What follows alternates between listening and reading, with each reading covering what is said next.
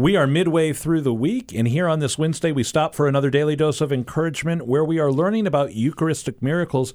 Patty, what miracle would you like to share with us today? Again, we're talking about Eucharistic miracles, and I started with the first, Lanciano, and then yesterday was the miracle of Bolsena, also known as the miracle of Orvieto, which was in 1263. We're moving up in years. The next miracle occurred in Siena, Italy, in 1730. I've also been to the site of this Eucharistic miracle in Italy. And here's what happened on August 14th, 1730. Thieves broke into St. Francis Church in Siena and stole the chalice containing 351 consecrated hosts.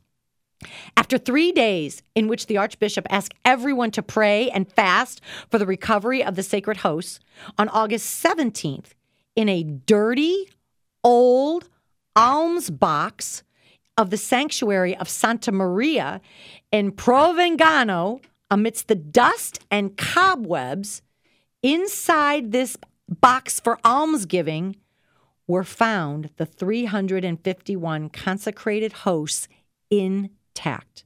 So the thief just basically wanted the chalice, wanted the gold, and threw the consecrated hosts in a different church, in a neighboring church, just threw them in the alms box. The entire population celebrated the finding of the consecrated hosts, which were right away taken back to the Church of St. Francis in Siena in solemn procession, and then they were brushed clean.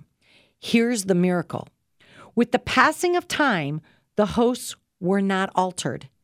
In 1789, the Archbishop of Siena, he decided to close unconsecrated hosts in a sealed box for 10 years. And when the scientific commission opened that box, they found only worms and rotted fragments. 14 times over the past 293 years, distinguished scientists, pharmacists, chemists, and professors have examined these hosts with every means available, and the conclusions were always the same.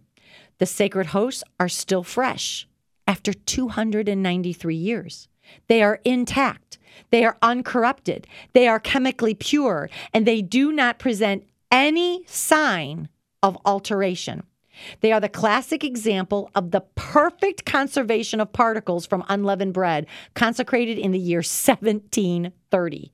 And they constitute a unique phenomenon which reverses the natural laws of organic matter. This is the quote from the findings. It is a strange, surprising, abnormal finding. The laws of nature have been reversed. It is a unique fact contained in the annals of science.